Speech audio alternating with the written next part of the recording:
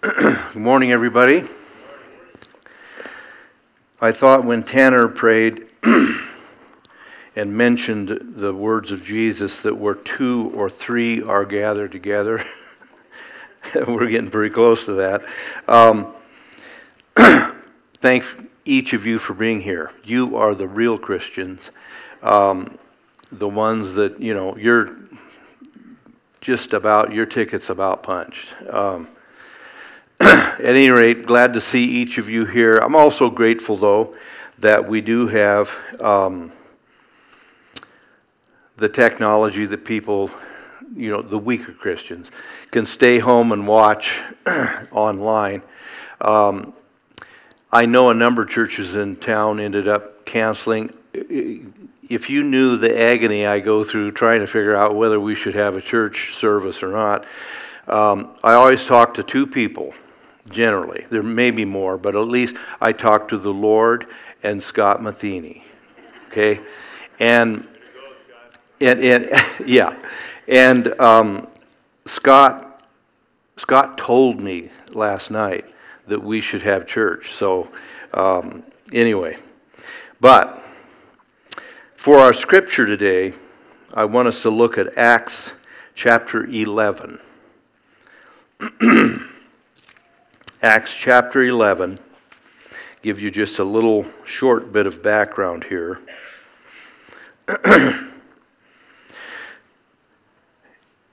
In the 11th chapter, Peter has gone to the first Gentiles that the Lord led them to reach out to, and that was the household of Cornelius, down on the Mediterranean Sea coast in the city of Caesarea, which was a Roman colony kind of city, and it was where the Roman governors often ruled from. They had a palace there and so forth. This is probably, we don't know for sure, but this is probably some number of years, I'm not certain, 5, 6, 7 years after Pentecost and the persecution, the first martyr, Stephen, and the gradual spread of the gospel. So Peter went and preached to the household of Cornelius. They received the gospel, and Peter returns to Jerusalem. The people in Jerusalem, the Jews, were very upset with him because he had gone to Gentiles. And, they'd spent their entire history of 1,500 years that the Gentiles were the outsiders, the Jews were the chosen, and you didn't bother with the Gentiles. So the blindness is pretty interesting, but God accepted them. And then Peter is beat up by the officials in Jerusalem for going and preaching to them. He rehearsed to them how God fell upon them and clearly endorsed them. And it quieted down, and the objections pretty much went away. Then the subject shifts a little bit in looking back, and that is in verse 19 of chapter 11. Verse 19, we find these words.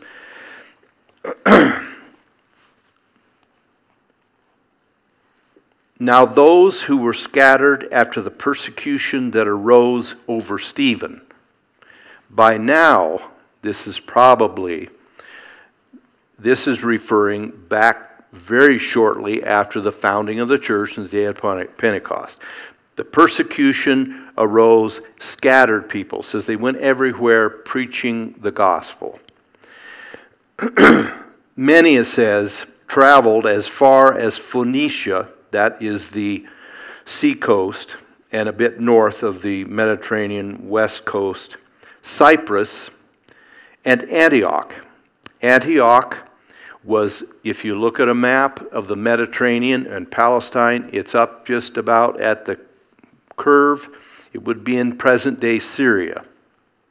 But Antioch was a major city in the Roman governance and in that whole region.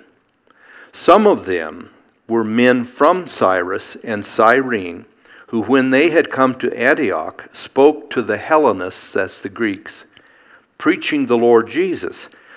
And the hand of the Lord was with them, and a great number believed and turned to the Lord. Then news of these things came to the ears of the church in Jerusalem, and they sent out Barnabas to go as far as Antioch. When he came and had seen the grace of God, he was glad, and encouraged them all that with purpose of heart they should continue with the Lord. For he was a good man, full of the Holy Spirit and of faith, and a great many people were added to the Lord. When Barnabas departed for Tarsus, to seek Saul. That's a city north, up into lower, what would today be Turkey. And when he had found him, he brought him to Antioch. So it was that for a whole year they assembled with the church and taught a great many people. And the disciples were first called Christians in Antioch. Now, the main verse I want us to look at here is the 23rd and 24th verse. When Barnabas came, had seen the grace of God, he was glad, and encouraged them all that with purpose of heart they should continue with the Lord. That last phrase is what I want us to look at. There are some major assumptions here. They don't have to necessarily be specifically mentioned, but there are at least three assumptions in that verse that he exhorted them. Other translations say he exhorted them that with all their hearts they would stay true to the Lord, or that they would continue with the Lord, or that they would press forward with the Lord. The thought here, of course, is advancing and deepening and strengthening. And the assumptions then that I want us to look at here that apply today with some restrictions. First of all, the issue of authority and the Antioch Christians' acceptance of authority. Now let me explain what I mean by that. There's an assumption here that when word came from Antioch to Jerusalem, the Jerusalem apostles, those that were still there, which was, as far as we know, the 11, were still based in Jerusalem. There's no sense of debate. There's no sense of, well, what in the world do we do? Immediately, asserting authority, they said, Barnabas, we're appointing you to go down to Antioch and check this out. It assumes that the church, in a central authority, had authority to send someone, to designate him, to authorize him to go, and his duty, which is assumed, but I believe accurately, make sure this is genuine. Make sure that they are true believers, that they have at least a clear and accurate, it may be limited, but a clear, accurate grasp of the gospel, of the doctrines. Jesus is God. He is the only Savior. Make sure this is authentic. That is the duty, it's the assignment of the ministry. Now, I'll be careful here today, and I'll give you a lot of qualifications, because I'm not here to say the ministers are infallible and you have to do everything I tell you to do. I'm not talking about that. But as believers in the Christian church, Christ is the head, and He has called and authorized certain persons to lead that and to be messengers from Him to us. Now let me qualify it a bit. The original authority here was apostolic authority.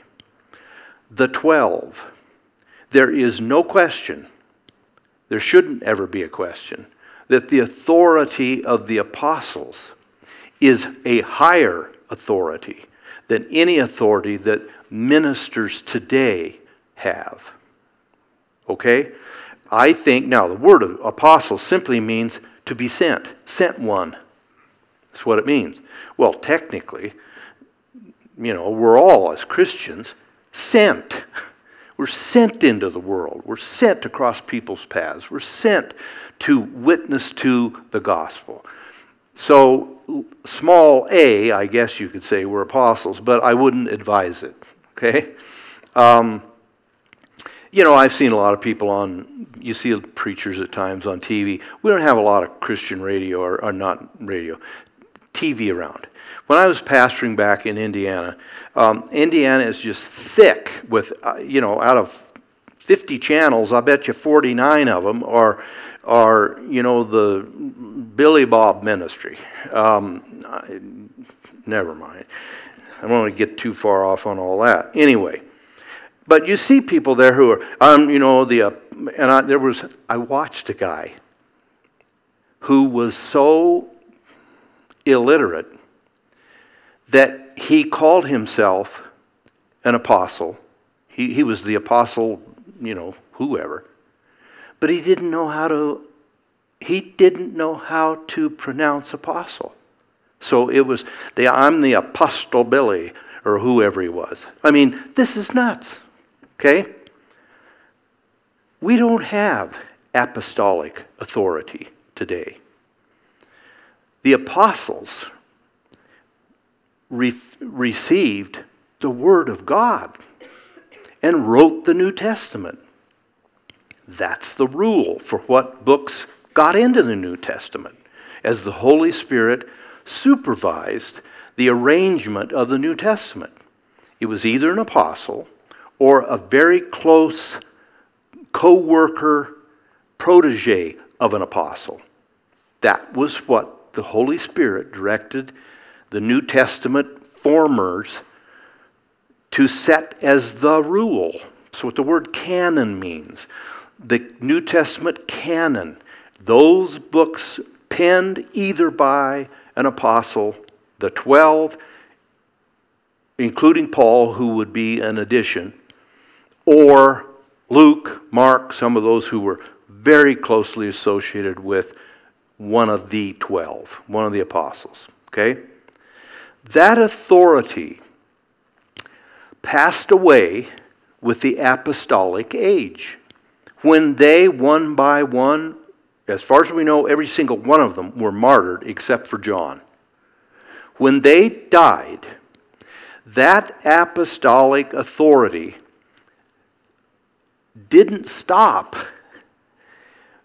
but it devolved into the New Testament.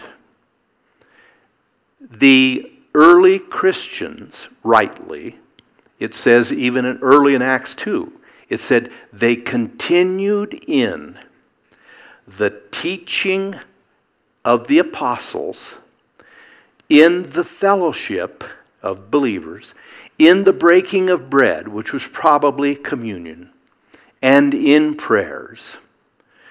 The apostles' authority then is distilled today into the New Testament.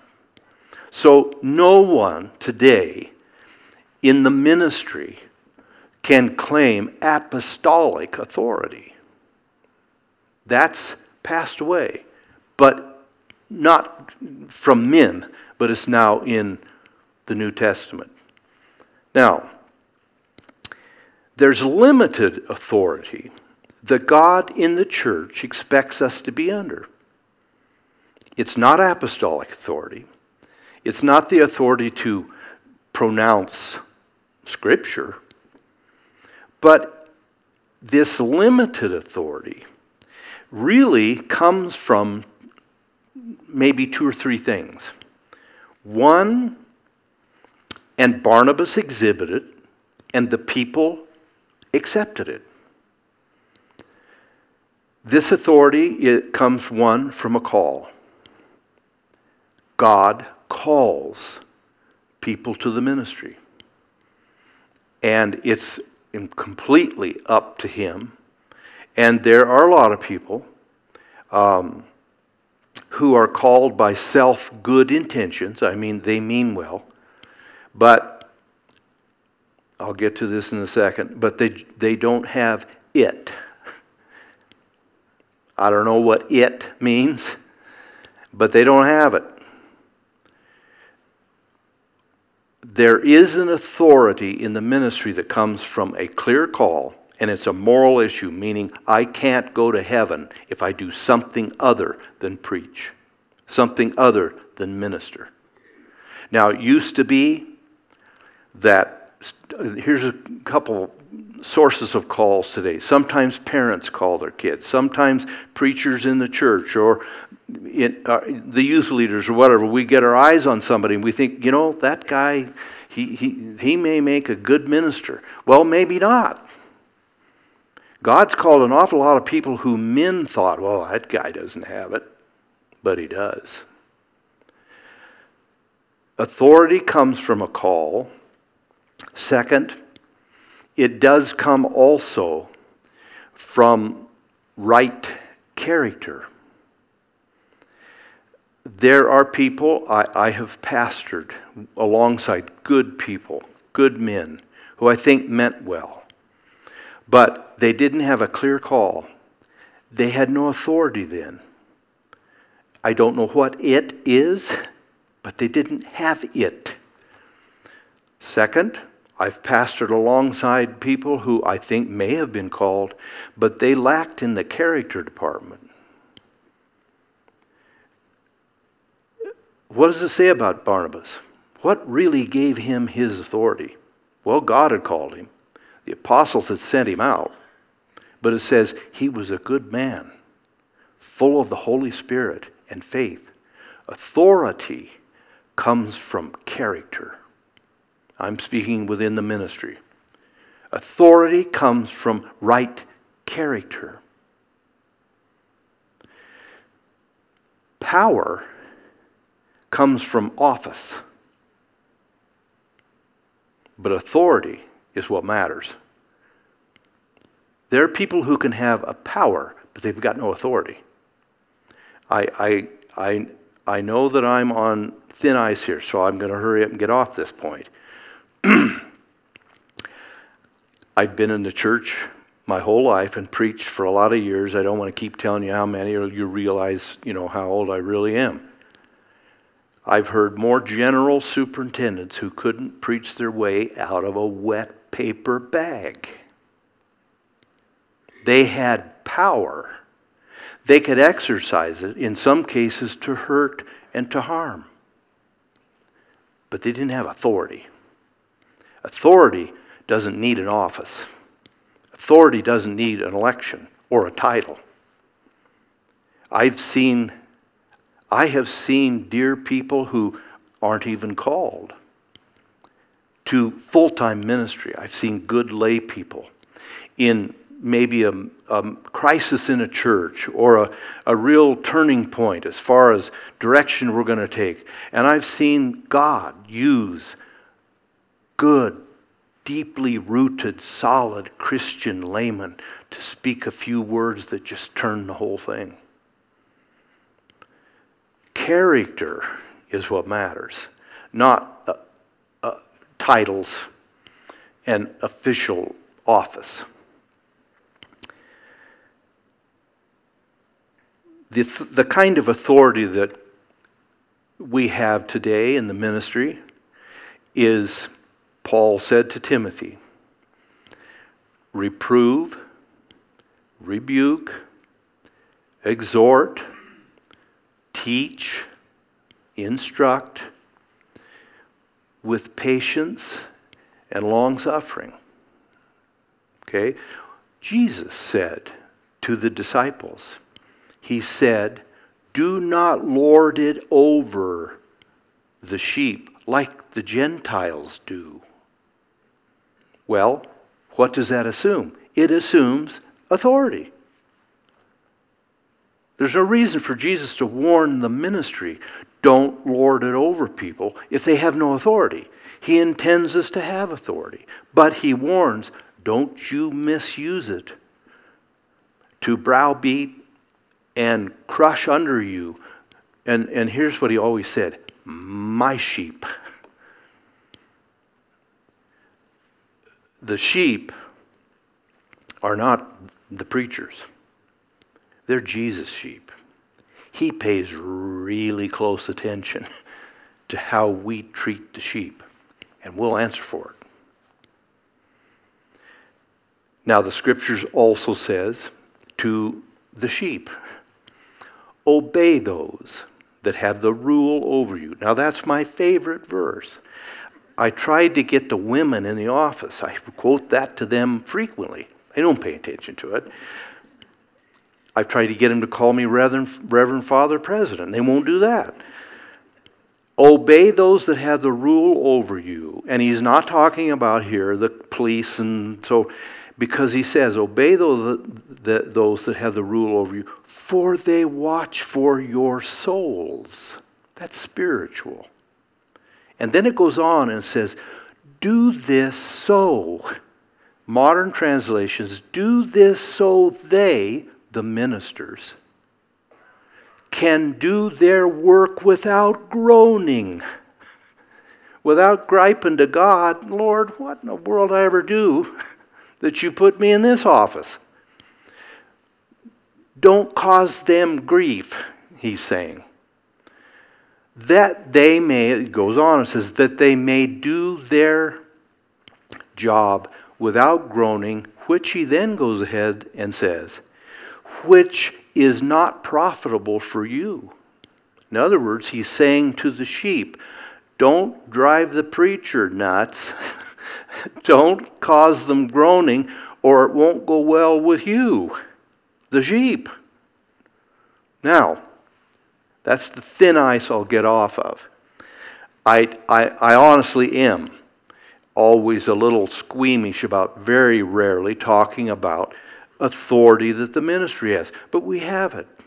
And in this day and age, especially in our country, everyone's a law unto themselves.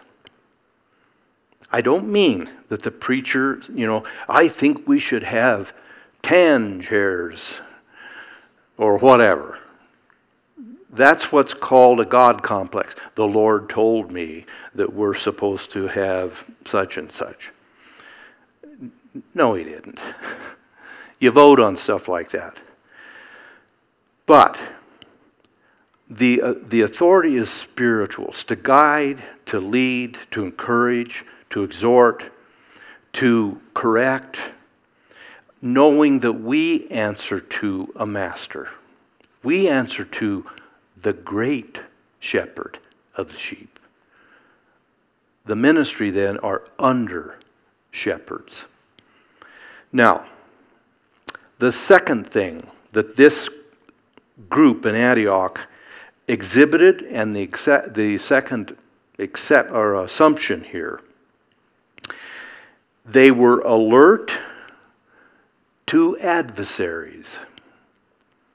Here's another huge assumption that Barnabas makes, and everyone understood. He went down there and met them and recognized it was a genuine work of God.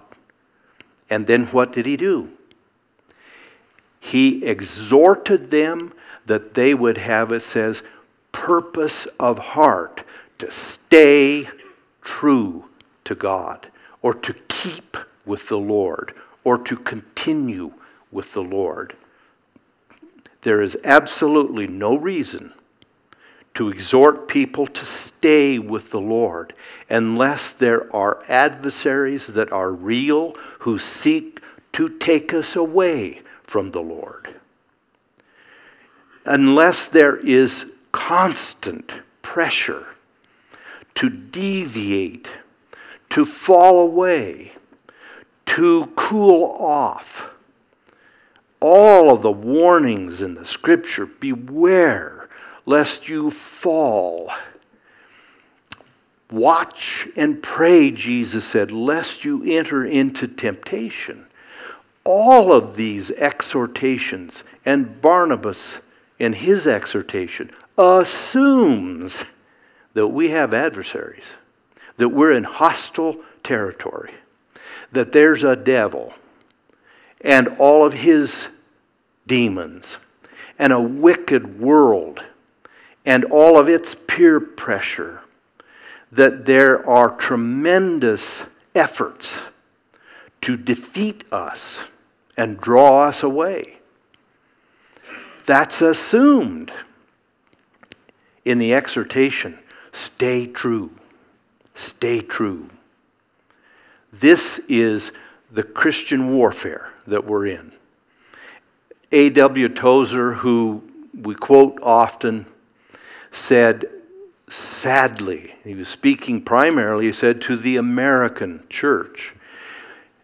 Instead, he said, of recognizing that the Christian today is in a battleground, he said, we've turned it into a playground.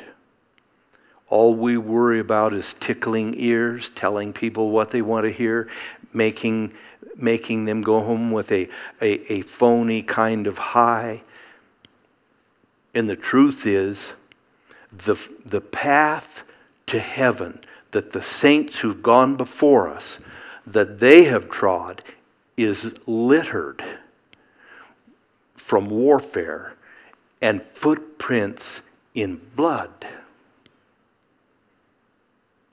The great saints who gave us what we have today, not only in the Scripture, but all those down through 2,000 years, have fought their way through, finally, to heaven. There's a couple old hymns that are wonderful. Must I be carried, Isaac Watts, must I be carried to the skies on flowery beds of ease, while others fought to win the prize and sailed through bloody seas? No. There's an ancient hymn.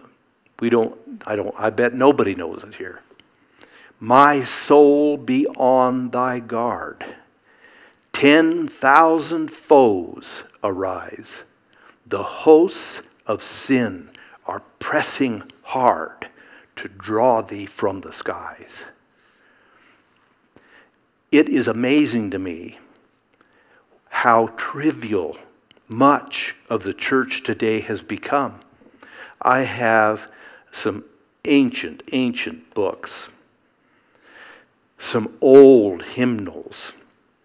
I've got an 1850 Methodist hymnal, little tiny writing, and I look at song books, hymnals, whatever, today. We've got, if you look at the topical index, Christian warfare, or tribulation, or fighting the good fight, or whatever. You know, there's half of one song on half of one page.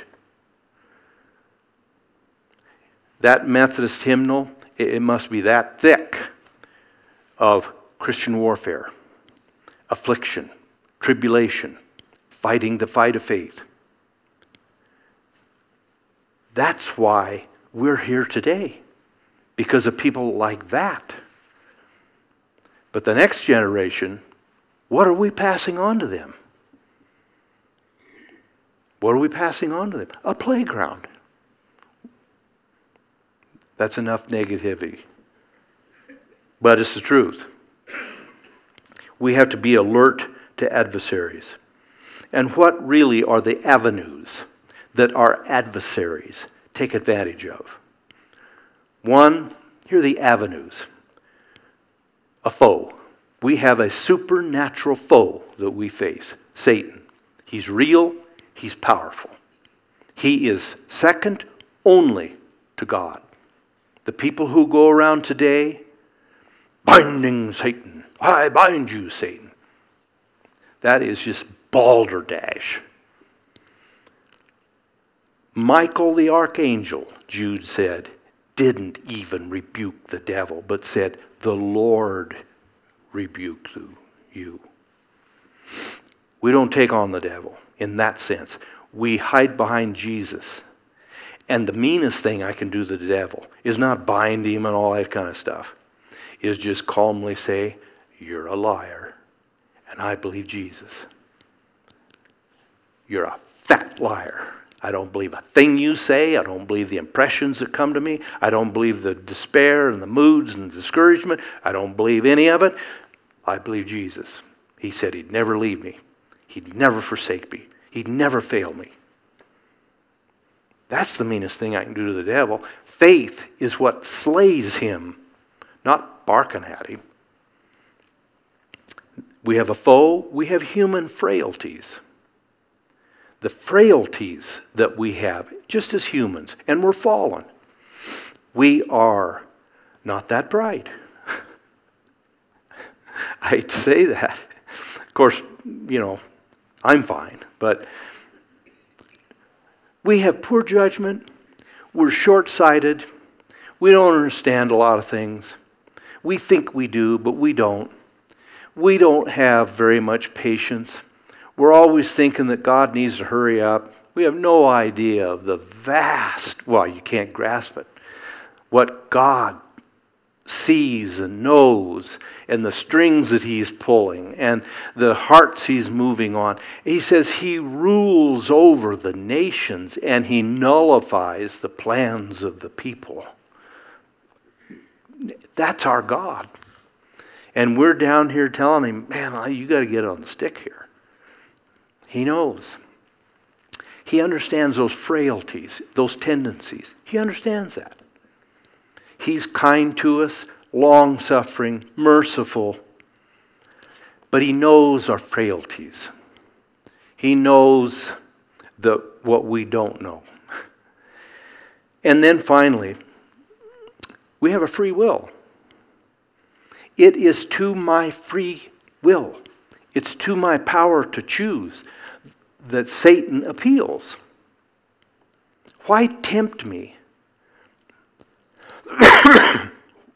Excuse me. Why tempt me? Why torment me? Why try me, pester me, accuse me, if I don't have any power to process what he's saying to me and make a choice? I have a free will. Those three avenues, a foe, our frailties, and our free will, are the things that we have to be on guard regarding. Hold fast, continue, stay true. Then finally, we are assured of our advocates. What's for us? Yes, be alert for adversaries. Have to be. Have to have our eyes wide open. But what do we have for us? We have advocates. One, of course, not necessarily in order, is Jesus himself. We have an advocate, John said, with the Father. A defense attorney. Someone who speaks on our behalf. Jesus prays for us, and the original languages are very clear. He prays for me by name and individually. What a thought. The Lord Jesus himself talks to the Father on our behalf. And he says, Father, I see Satan is working a strategy against Rachel, against Eric Barlow. Father, Mark Weber, I know he's facing the test. I pray for him. What an unspeakable privilege. And who is Jesus? We know himself, God. Who's he talking to? I believe in God, the Father Almighty, maker of heaven and earth, who spoke this world into existence. He never even got out of his chair. And he just said, let it be. How could we flop? How could we be failed? How could we be overcome? Can't, unless we cooperate. But if we do what Barnabas exhorted them, stick to God. Stay true. We can't be touched. At the deepest point in our heart, God keeps us. We are, Peter said, kept by the power of God through faith unto salvation. I'm not talking about eternal security here, that no matter what you do, you're fine. Kept through faith. Whose faith? Mine. God doesn't believe for me. I believe. Aided by him. So Jesus prays for us. God, his power is for us. Then the Holy Spirit sent into this world to be the word paraclete or parakletos. It's someone who comes alongside to help. I have the Holy Spirit, the Spirit of Christ. Jesus said, go into all the world, preach to every creature. And he said, lo, I am with you always. I have specifically, can't tell you how many times I've thought of this specifically. I've been walking up to a house where I know there's trouble, and I've been called to, come over and pray or whatever the case. Or walking down the corridor of a hospital before you get to a room where they've gotten the worst diagnosis they could get. What do? Well, all of us can say, Jesus, you're with me. Go with me into that room. And I have every foundation for believing he's there. We have advocates, the Father, the Son, and the Spirit. And then we also have fellow saints. The fellowship of the saints. We are to pray for one another, bear one another's burdens, encourage one another, spare each other, protect each other. We have all of that going for us. And all of that, the Father, the Son, the Spirit, the saints, are greater than our foe, our frailties, and our free will. Greater is he that is in you than he that's in the world. So, may we today, with full purpose, with all of our hearts, stay true to the Lord. Continue with the Lord. And briefly, how do we do that? Are there some activities, I guess you'd say, that aid us? Absolutely. Scripture reading. I don't care what's going on. Read your Bible. Spend time in prayer every day. Now, I'm not saying that, you miss a day and, the flames are starting to lick at your feet. I don't mean that. But nothing's more important than my soul. Nothing. Read John Wesley, founder of the Methodists. Read and pray daily. Else, he said, you'll be a trifler all your life. You'll amount to nothing spiritually. Read and pray. Spend time with God. Read His Word. And don't just read some little devotionals are helpful, but read, let's put it this way, read God's Word, not other people's words about what God's Word says. Just read God's Word. He's fairly good at making Himself clear. Read the Bible. Become people of the book. Pray. Fight the good fight of faith. Lay hold on eternal life. Never forget. That's the number one thing. That's the priority. Eternity. That's how we practically keep our way continuing with the Lord. Let's bow our heads. And before Dan dismisses us with prayer, I want us to just take a few moments of silence, and I want us to pray.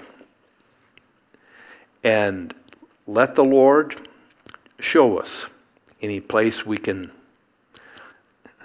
stiffen up our spines, and toughen up, and resolve.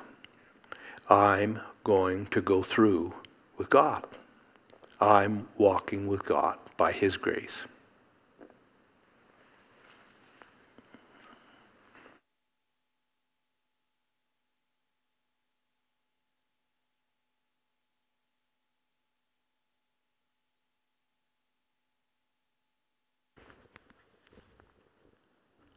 Before I close in prayer this morning, keep your heads bowed. I have one request to add to what Pastor Dan talked about, is just to ask God for His grace going into this new year on whatever it is He laid upon your heart this morning. So please just take a moment, visit with the Lord, and then I'll close.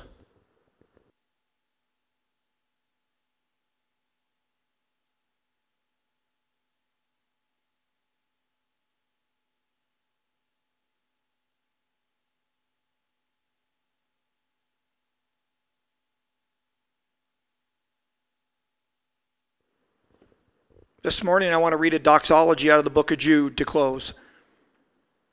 In rhythm with what Pastor Dan spoke about this morning, it says, "To Him who is able to keep you from stumbling and to present you before His righteous presence without fault and with great joy, to the only God our Savior be the glory, majesty, power, and authority through Jesus Christ our Lord, before all ages, now and forever. Amen." He is able to keep you if you're willing to be kept. Let's pray. Father in heaven, You're good. Thank You for Your word this morning. Thank You for the truth of Scripture and a pastor who's willing to share it. Even the tougher spots of the walk of the word is we need to hear, Lord. So I pray this morning, as we often do in this church, we walk by Your grace, Lord. Your enabling grace is what gives us the ability to live out the Scripture, to hear echoed into our hearts the words of Barnabas to the church so long ago. May those echo to us today. Stay true, stay strong, hold tight, and keep the faith. May we be a church that finds that truth in Your word and lives it out by Your grace to Your glory. In Jesus' name we pray. Amen.